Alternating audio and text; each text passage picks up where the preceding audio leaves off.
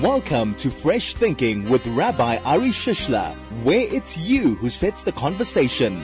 Join us for the next hour as we take a fresh look at how we think about spirituality. Welcome everybody. Good afternoon. It is Thursday afternoon, Fresh Thinking time, and I do know that some of you were waiting last week to what's going on. What happened? Where's Fresh Thinking? Well, last week was the Chai FM Radiothon. It was very nice that a whole lot of you came over to say hello, which was really nice. And it was also nice that a whole lot of you used our platform over that hour or so when I sat on air with Alec Hogg, and you actually donated Dafka specifically during our session. So really, really appreciate that. Now we're back to so-called normal. Is there such a thing anymore? Is there such a thing as normal? I don't know. But it is a regular Thursday afternoon, which means that it is time for Fresh Thinking in the ordinary way. And that means nothing is ordinary, because that's exactly what we do over here. We try and think about things out of the box, different perspective. And I was toying with different ideas of what it is that we should speak about today. And I do hope that it will be a conversation, not just a monologue. And just shortly before the show, I was chatting to my son, and he actually had a very interesting observation. And I thought, you know what, that's actually a great topic. And before I share the nature of our conversation and the topic that we're going to discuss, let me first give you the information that you need, because you do need to be able to get in touch, right? So the way you do that is either on social media, Facebook, Twitter, Chai FM, or mine.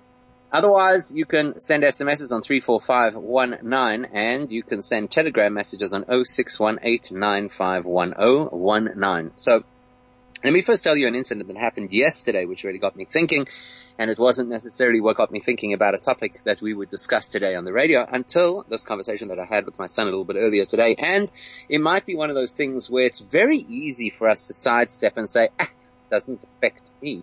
Not an issue in my life, it's those people. And I think that's the problem. Once we start to say those people, usually we avoid responsibility. So here's the story that happened yesterday. And I'm sure it's the kind of story that will probably upset you, rile you up. It's one of those stories. So yesterday morning, I'm on the way to school, taking my kids to school. And the morning run is always a lot of fun. Weaving your way through traffic and people with their differing degrees of frustration and misbehavior, and people cutting into lanes and driving where they shouldn't. It's always interesting and colorful getting to school in the mornings. And we're driving, as we do, down Grayston Drive, and the oncoming traffic, far left lane, which really should not interfere much with traffic, it was a minor accident. So minor accident means no fire trucks, no ambulances. It means that there was a tow truck and there were metro police who were dealing with the accident. It really was not a big issue. But all you need is a small upset like that in the morning traffic to create absolute mayhem.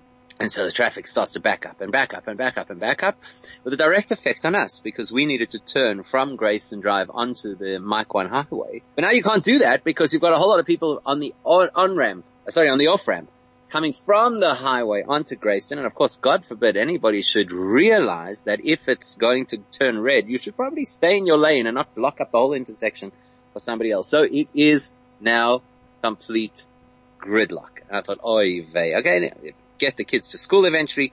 Now I'm debating on the way back if I'm going to go the same route or not, because this kind of gridlock could take a long time to clear. Driving back down, and by this time the Metro Police had now deployed right throughout all of the intersections, and they were doing a fine job of helping people along. But we know how it is in this country of ours. Some drivers are more impatient than others. So, and this is the part of the story that really got me thinking. So I'm coming down the one direction, and there are people coming onto Grayston Drive from the highway off-ramp, and some of them are impatient because the backup of traffic is quite bad. So what do? They drive up the lane that is supposed to turn away from Sandton into Weinberg, and they cut then from that lane in front of all the other people who've been waiting patiently in line. And standing right there is a Metro police officer waiting for exactly that, so that if somebody tries to break the law in order to get into the lane that is most convenient for them, they'll just direct them. And I don't know about you, but if I was that person, So let's say that I decided I'm really impatient or I've got an extremely important meeting. And so I'm going to take the chance of driving up the wrong lane and then turning in front of everybody and boom, there's a cop. So I don't know, what would you do? If I was in that situation, I would turn and drive the other way, right? Okay, listen, he directs you now. You're in the left lane, you've got to turn left. Sorry for you. It's unfortunate that you thought you were going to shortcuts. It's actually going to cost you now in time. Sorry, you got to turn left. And this is what happens. And I see this cop standing there and doing a great job of forcing people to pay the consequences of their poor decisions. And one driver arrives and the cop directs the driver and the driver ignores the cop, and then he starts pointing and the guy ignores the cop, and eventually he just drives around the traffic cop and continues on his merry way. So now he's flaunted the law and he's obstructed, what do they call it? Obstructed the ends of justice, whatever it is that he's done. He's ignored an officer of the law. And I'm thinking to myself, whoa, hang on a second. Where does this come from? Where does this attitude come from? This attitude that people believe that the law is a great thing except when it doesn't suit me. Where does it come from that people believe that it's acceptable to do a whole range of things? So it might be as innocuous as traveling in the yellow lane because you're, in your opinion, more pressed to get to work than the next guy, or is it the person who skips the red light because, hey, it's Joe Big, everybody does that, or the person who, when they do get caught, decides that they're going to give Coke and chips to the traffic cop in the hope that that will get them off a fine. Or the person who says, hey, you know what, everybody else is forging documents, so maybe I'll also forge a document. Or the person who then starts to embezzle their company. You know, it's a slippery slope, these small departures from honesty and integrity. So it got me thinking, you know, where does that originate and how do you stop it? And can you be sure that in your own family, the value set that we should have as Jewish people, as humans generally, values of integrity, of honesty, of obedience to the law, how do we ensure that that actually sticks, that that actually becomes part of our family value set?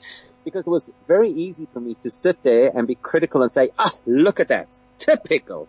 Okay, so I will acknowledge it was a taxi driver who went around the traffic cop. So the easiest response is to say, you see those taxi drivers, that's how they are. They don't respect the law.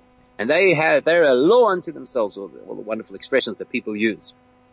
And that was admittedly my initial impulsive reaction. Then I thought about it after, and I was actually on the way from there to give a class. And in the class I said, hang on a second. First of all, it's very comfortable to say there are other people who break the law. The question is that an honest assessment? First of all, meaning to say, can we all claim without any question that we're squeaky clean when it comes to our own morality? And that's a big part of the question, which leads me to the main question that I thought we could talk about today, which is, how do you ensure that your family, particularly if you're a parent, how can you ensure that your family, that your children, your grandchildren, if you're a teacher, your students, if you're a religious leader, your community, how can you ensure that in a world today where much of morality and values is relative to many people, how do you ensure that you actually keep integrity? How do you ensure that you bring up kids who know that it's out of the question, that you just don't do certain things because they're simply dishonest? So I would love to hear your thoughts or input on that. As I said before, you can send a message on Telegram 0618951019 or SMS 34519, or use social media, either Twitter or Facebook, myself or Chai FM. Let us know. What's your secret? This is Fresh Thinking with Rabbi Ari Shishler. I think you'll agree that if you want to ingrain integrity into kids, you first of all have to be consistent. I think that would be fair to say, right? You have to be consistent. And the second thing is you have to be willing to take the knocks. Because if you're going to teach integrity, which we should, because we all believe in integrity, right? We all believe in honesty. We all believe that we would like to have children who grow up to be honest members of society. If you want to guarantee that, you have to be willing to take certain knocks, like not cutting ahead in the queue, saying, oh, please, I have to because, and then give some kind of a lame excuse. And then expect that your child is going to say, yes, we absolutely value honesty. Because children are incredibly, incredibly perceptive. So the conversation I had earlier today with my son was, if you look at the Torah portion this week, and the minute you start to think along these lines, you'll recognize that it's not just the Torah portion this week. It's actually a theme that keeps repeating itself again and again and again in all of the stories that the Torah tells us of early Jewish history. But let's start with the Torah portion this week. So the Torah portion this week is the story of Jacob and his family. It's a fascinating story in its own right, and quite honestly, I think it deserves a whole show, because Jacob's story is the story of going into difficult circumstances and emerging from them enriched and empowered, which I think is valuable for us, especially now having gone through the COVID experience, that we're still going through the COVID experience. You know, these things sometimes break a person, but there's also the possibility, the potential that it's what grows a person. Subject for another conversation. In this week's portion, you've got the development of Jacob's family. So he lands up marrying a total of 4 wives, which was quite common in those days. And from the 4 wives, by the end of this week's Torah portion, he has 11 sons. And there is some degree of competition between the different segments of the family, because Jacob he definitely has a certain, he prefers, in a sense, that's a harsh word to use, but he definitely prioritizes his one wife, Rachel, over the others, and I suppose by extension her son, Joseph. And there's this moment in the story where his firstborn son, Reuven, the firstborn son, is out in the field and he finds some flowers, jasmine flowers, according to the Arabic that Rashi, the commentator, quotes. And he brings these, some people call them mandrakes, so different views of exactly what flower it was. He brings these flowers and he wants to give it as a gift to his mom. To his mother is Leah. He wants to give her this gift of these flowers.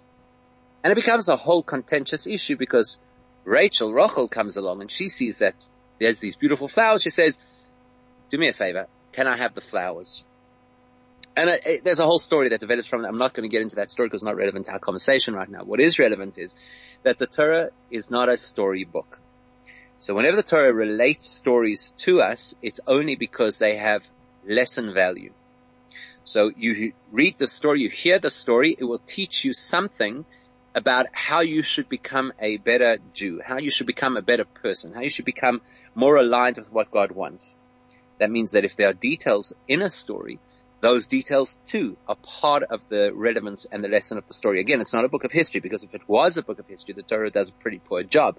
When you consider that, for example, the first 1,500 years of history, of world history, are glossed over in a matter of a few short paragraphs, but then 4 entire books are dedicated to the Jews going around in circles for 40 years in the desert. So it's clearly not a regular history book. What is it? It's a book of lessons. So when you hear a story, you've got to analyze the story and say, okay, so what does it mean to me? How's it talking to me? And then when there are details within the story, you have to ask yourself about those details and say, how do those details specifically relate to? Here's the story. The Torah doesn't just simply tell us that that Reuven went out and he got these flowers, but it specifically tells us that he went out at the time of the wheat harvest, and that's when he got the flowers.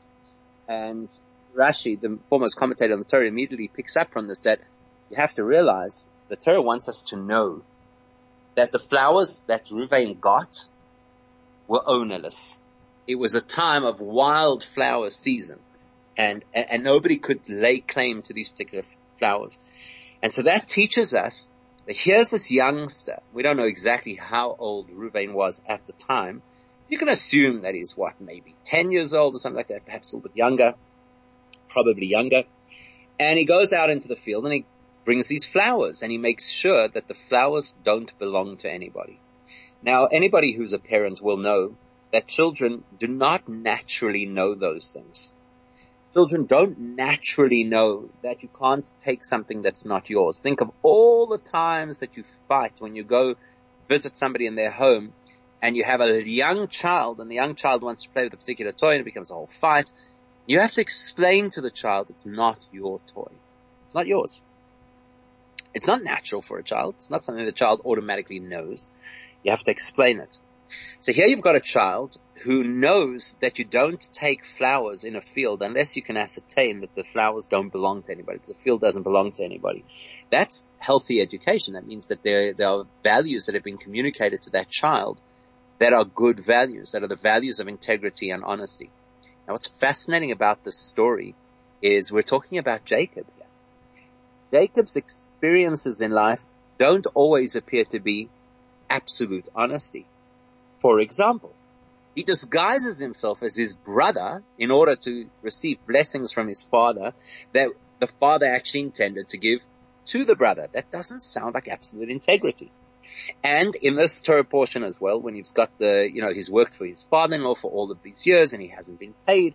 So eventually they strike a deal that effectively Jacob will get all of the how should we say, the unusual flock. So there's normal flock, and anything that's born with some kind of aberration, that's what he's going to get.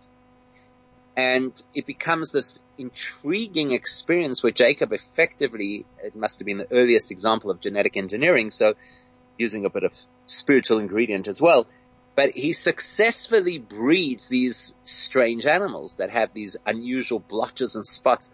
Also doesn't sound exactly 100% like the example of integrity. And yet you see his child from the youngest age knows absolutely, without a question, that you don't take something that is not yours. So those stories of Jacob playing games to get the blessings or to get the salary, actually, if you analyze them, in both cases, he was getting what was his. He was dealing with criminal elements on the other side. His brother was far, far from a person of integrity. And his father-in-law was certainly not a man of integrity. So in order to balance and to be able to get what was his, he had to play a game that was a game of deception. But at the same time, he was able to convey such a clear message to his young child that you don't touch something that doesn't belong to you. So if something does belong to you, you may have to employ interesting tactics in order to get it from the person who has taken it unlawfully. But if something is not yours, well, then there's nothing to discuss. You just simply can't touch it. And there's a bit of history over here. It's not something which is unique to Jacob. In fact, if you look, as I said earlier, go back through many of the early stories or the stories of early Jewish history, this theme does repeat itself many, many times. The theme of not everybody around you has integrity, and that's not an excuse. The fact that you live in an environment where people break the law is not an excuse. The fact that you live in an environment where people disdain people who have moral values is not an excuse. And that's quite relevant to us. It's something which we really have to think about, because very often we say, well, nobody else is doing the law. Why should I? Something really to think about. I'd love to hear your thoughts, input on that. If you've got something to share, you could use the Telegram line on 0618951019 or the SMS line on 34519, or just simply social media. It always seems to work. Twitter, Facebook, you can find me at Rabbi Shish. Find Chai FM, not Facebook. Facebook, you're not going to find Facebook on Facebook, right? Find Chai FM on Facebook.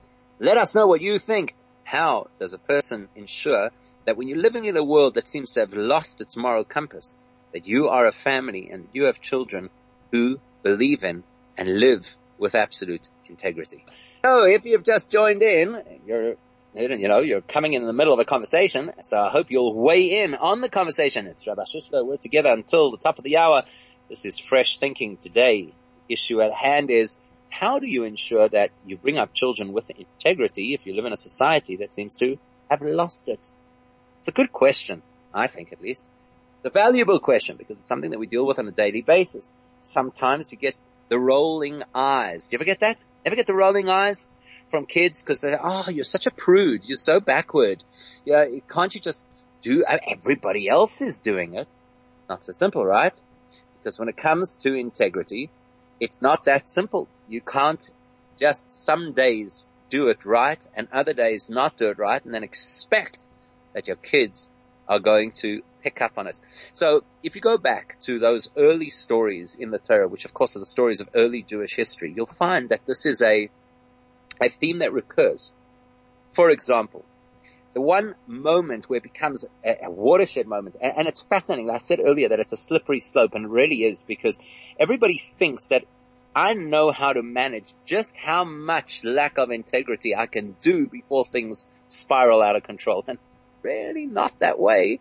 It's really not that way. We think that we have that level of control, but we don't. It's a very unfortunate reality that people are not good at having insight into their own reality. So here's a story. You've got Abraham, and his nephew Lot.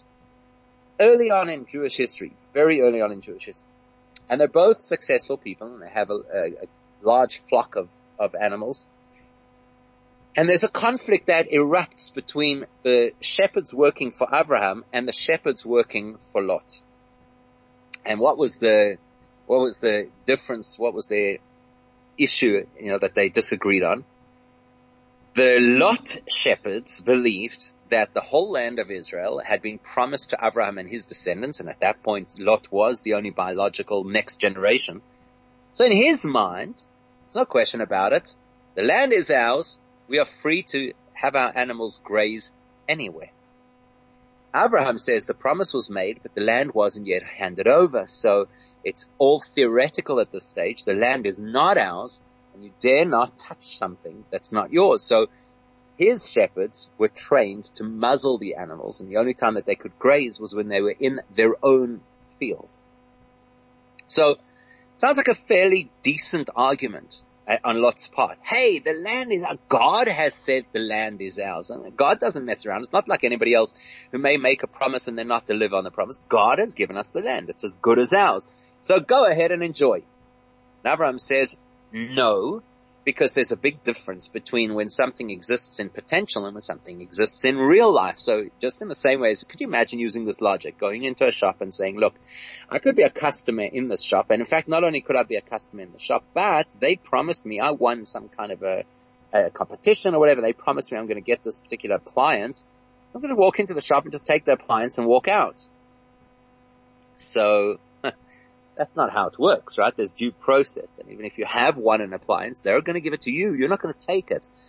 So Lot sounds like he has this really compelling argument, and he feels like he's not really a dishonest person because he believes that he has reason to support his argument. Look what happens next.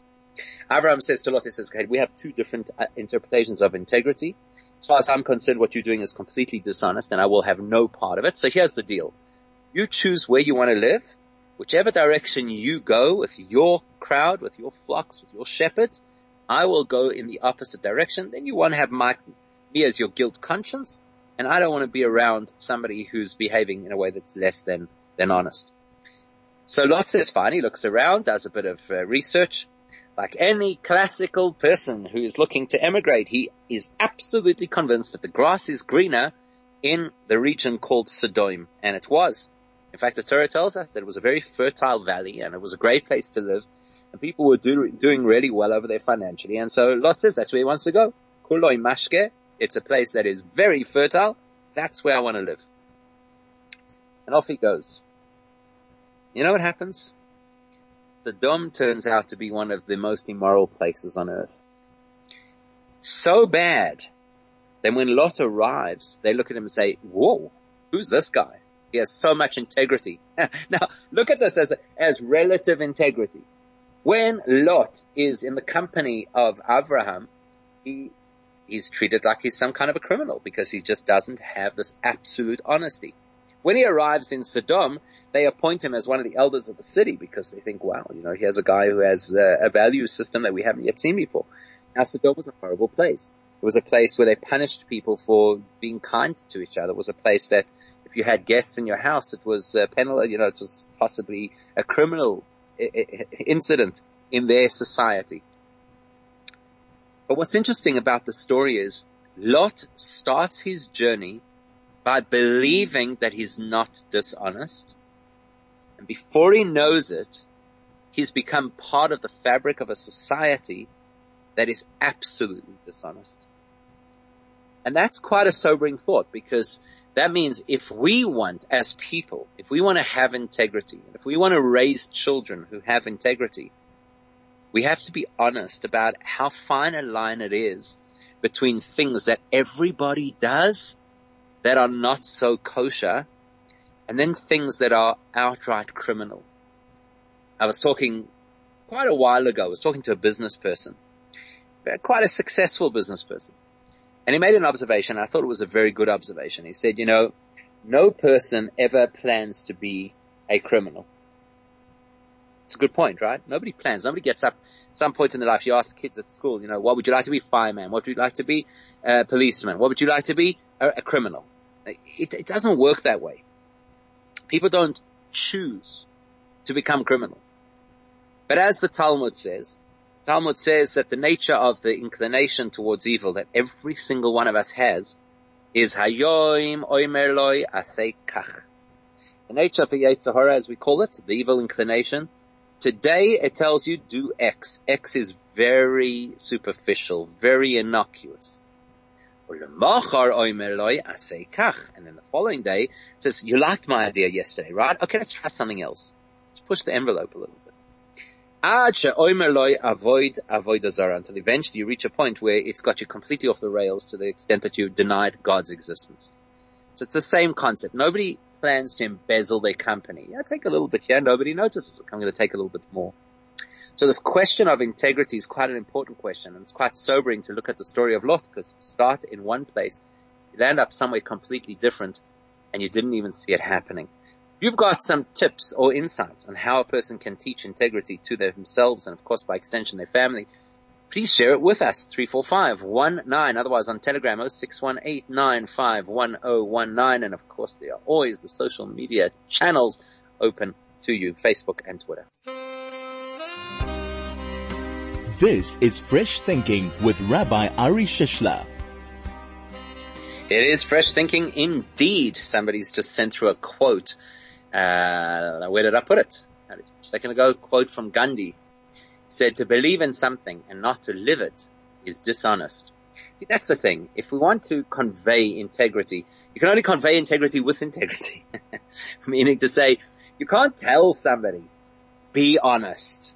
You have to illustrate how to be honest. That's to any person, particularly to children. And once you recognize that a small bit of dishonesty on a parent's part could translate into license for all kinds of dishonesty on a child's part, you realize it's quite a weighty responsibility. Our patriarchs, Abraham, Yitzchak, and Yaakov, we're told are divided into essentially three channels. So Abraham represents what's called the right channel. The right channel, not as in right and wrong, as in right and left. So Abraham represents the right channel, which is the channel of tolerance, benevolence, generosity, love, goodness. And if you look at his story, that is exactly the kind of person that Abraham was. And the way he went about his business, which was very much about inclusion and about reaching out to people, touching people, inspiring people, and so on and so forth. The issue with that is that when you're so tolerant, and I'm not saying Abraham, of course, had it right. He had a very healthy sense of love and tolerance. But as a student of Abraham, unfortunately, there are some people who believe very strongly that they want to be a student of Abraham, which means that they want to have this very open, warm, fuzzy kind of relationship with everything, including honesty. That's the Achilles heel of being so kind, nice, and inclusive of everybody else. Is that, okay, so who says you have to have integrity? Whatever, as long as everybody's part of the party, as long as everybody is loved, that surely is what counts. His son Yitzchak was the left channel. The left channel was the exact opposite. It's what we call Gevurah. That's the channel of discipline, focus, high ideals, a sense of fear of doing what's wrong, a very curated, disciplined kind of personality, which also has an expectation of you need to have very high levels of everything. So if you want to be part of this circle, you have to have a high level of commitment, and you have to be willing to do things that might even come at a sacrifice, and you have to be very learned, and you have to be very demanding on yourself, etc., etc., etc. Yaakov, who is Jacob, the forefather that we read about in the Torah portions at the moment, he's considered the middle channel. The middle channel means the channel of balance, the channel of harmony, as they call him, the Beriach HaTichon. If anybody's familiar with the structure of how the sanctuary, the tabernacle in the desert was constructed. So it was made out of panels, and those panels had to be connected with poles, berichim, these kind of bolts that ran through them. So the Beriach HaTichon was the middle bolt that had to run right through the entire structure to give it structural integrity. And that's exactly what we're talking about. We're talking about integrity. Integrity is no different in a human being to what it is in a building. If you build a building, I remember when we built our shul. So we thought it would be, I thought it would be a fairly straightforward thing. You sink foundations and you build a building. How difficult can that be? But thank God Hashem has a great sense of humor. And as we started to dig the foundation, we discovered that half of the property was sitting on rock. And in order to sink a foundation, we'd actually have to blast the rock. And half of the property was sitting on unstable soil. So in order to lay a foundation, we actually had to create a foundation for the foundation. So it became a very complicated business of building a building. But you need to have structural integrity, because if we hadn't done this, one side of the building may have started to sink because the softer ground over there. And if it starts to sink, of course, anybody knows this. I'm sure it's happened to you in at least either a building you own or a building you visited. You start to get cracks because you don't have structural integrity. Now, it's exactly the same as it is in a building, is the same as it is in a person. So Yaakov is the individual who represents absolute integrity. And the thing about integrity is that integrity has to be in place right across, from start to finish. You have to have integrity in all situations, in all circumstances. Again, it is a big question mark in Yaakov's story, because he is the person who disguised himself to get the blessings. But again, they were his blessings and they belonged to him. He deserved those blessings, and the system was working against him. He didn't break a law, but he did use an element of, I would definitely not say the word dishonesty, because there was nothing dishonest about it. In fact, if you read carefully the interaction between himself and his father, he pretty much told his father who he was, which raises the question of why he disguised himself. But that's subject for another conversation. Essentially, it boils down to one point, which is that whatever it is that Yitzchak, his father, saw in Esav, his wild brother, Yaakov was able to illustrate, you know what, I could actually do that too. That's why I'm the one who deserves the blessings. Okay, big topic, and it's a fascinating topic. Now, the point is that it's integrity in all situations, and this is what you see about Yaakov as his greatness. Abraham and Yitzchak, the first two of the patriarchs, they lived in Israel. Ever since God told Abraham, Lech Lecha, leave your family behind, leave everything that's familiar, go to the promised land. From there on, except for a short stint where there was a famine and he had to leave, he was in a holy environment. He was in Israel. And in that holy environment, it's easy to have integrity. People often say, if I lived in a place where everybody kept Shabbos, it would be easy to keep Shabbos. You're right, it would be easy to keep Shabbos. And if I lived in a place where everybody obeyed the law, then I would obey the law. That's what happens, right? South Africans go to Australia. Everybody obeys the law. Okay, I'll obey the law too. That's not a chap. It's not a big deal. It's not a big deal to be part of a herd mentality where the herd mentality happens to be the right thing. That doesn't tell me that you have integrity. That tells me that you're swept in a wave of people who conform to a certain behavior. So if you've got an Abraham or a Yitzchak and they live in a place like Israel, which is, it's designed for this. It's wired for spirituality. It's a place of closeness to the divine. So you're telling me you're in that space and you have integrity. Not only integrity of your moral behavior, but integrity of your beliefs. Okay, I'm not really surprised. That's exactly what I would expect of somebody who is a holy person in a holy environment. Now think about this in your own experience. Who has ever stood in shul on Yom Kippur and felt somewhat angelic? Happens, right? Get swept up in the emotion, get swept up in the tunes. There's so many people around. It's a holy day. You're fasting. You're focused. The environment is so powerful that it envelops you completely to the point that you actually can't even imagine what it's like to be outside of that environment and what it might be like to have to confront demons, so to speak. It's not a big deal to do what's right in an environment where everything is right. Yaakov is the one who has to leave home. He's the only one of the patriarchs who has to bring up his children in a place that is not Israel. It's not holy. It's not connected. He's surrounded by crooks. People are out to get him. It's very difficult to convey the right values to his kids. And he does it. How do we know he does it? Just look at the story. His young son goes picking flowers, and it's absolutely clear to him, without a question, that he'll only pick flowers that are wild and available to everybody. Somehow, Yaakov has success in sharing that integrity with his children. And if we could just take a little bit of a leaf out of his book, it would help us a lot to be able to share integrity with our own children. This is Fresh Thinking with Rabbi Ari Shishler. So picture the scene. Picture the scene. Here you are. You've got this great legacy of a father who's a deeply, deeply spiritual person, a grandfather who's a deeply spiritual person, holy individuals. And you look at them and say, wow, it's a hard act to follow, right? Hard act to follow on the one hand. On the other hand, what a brilliant example of how to behave.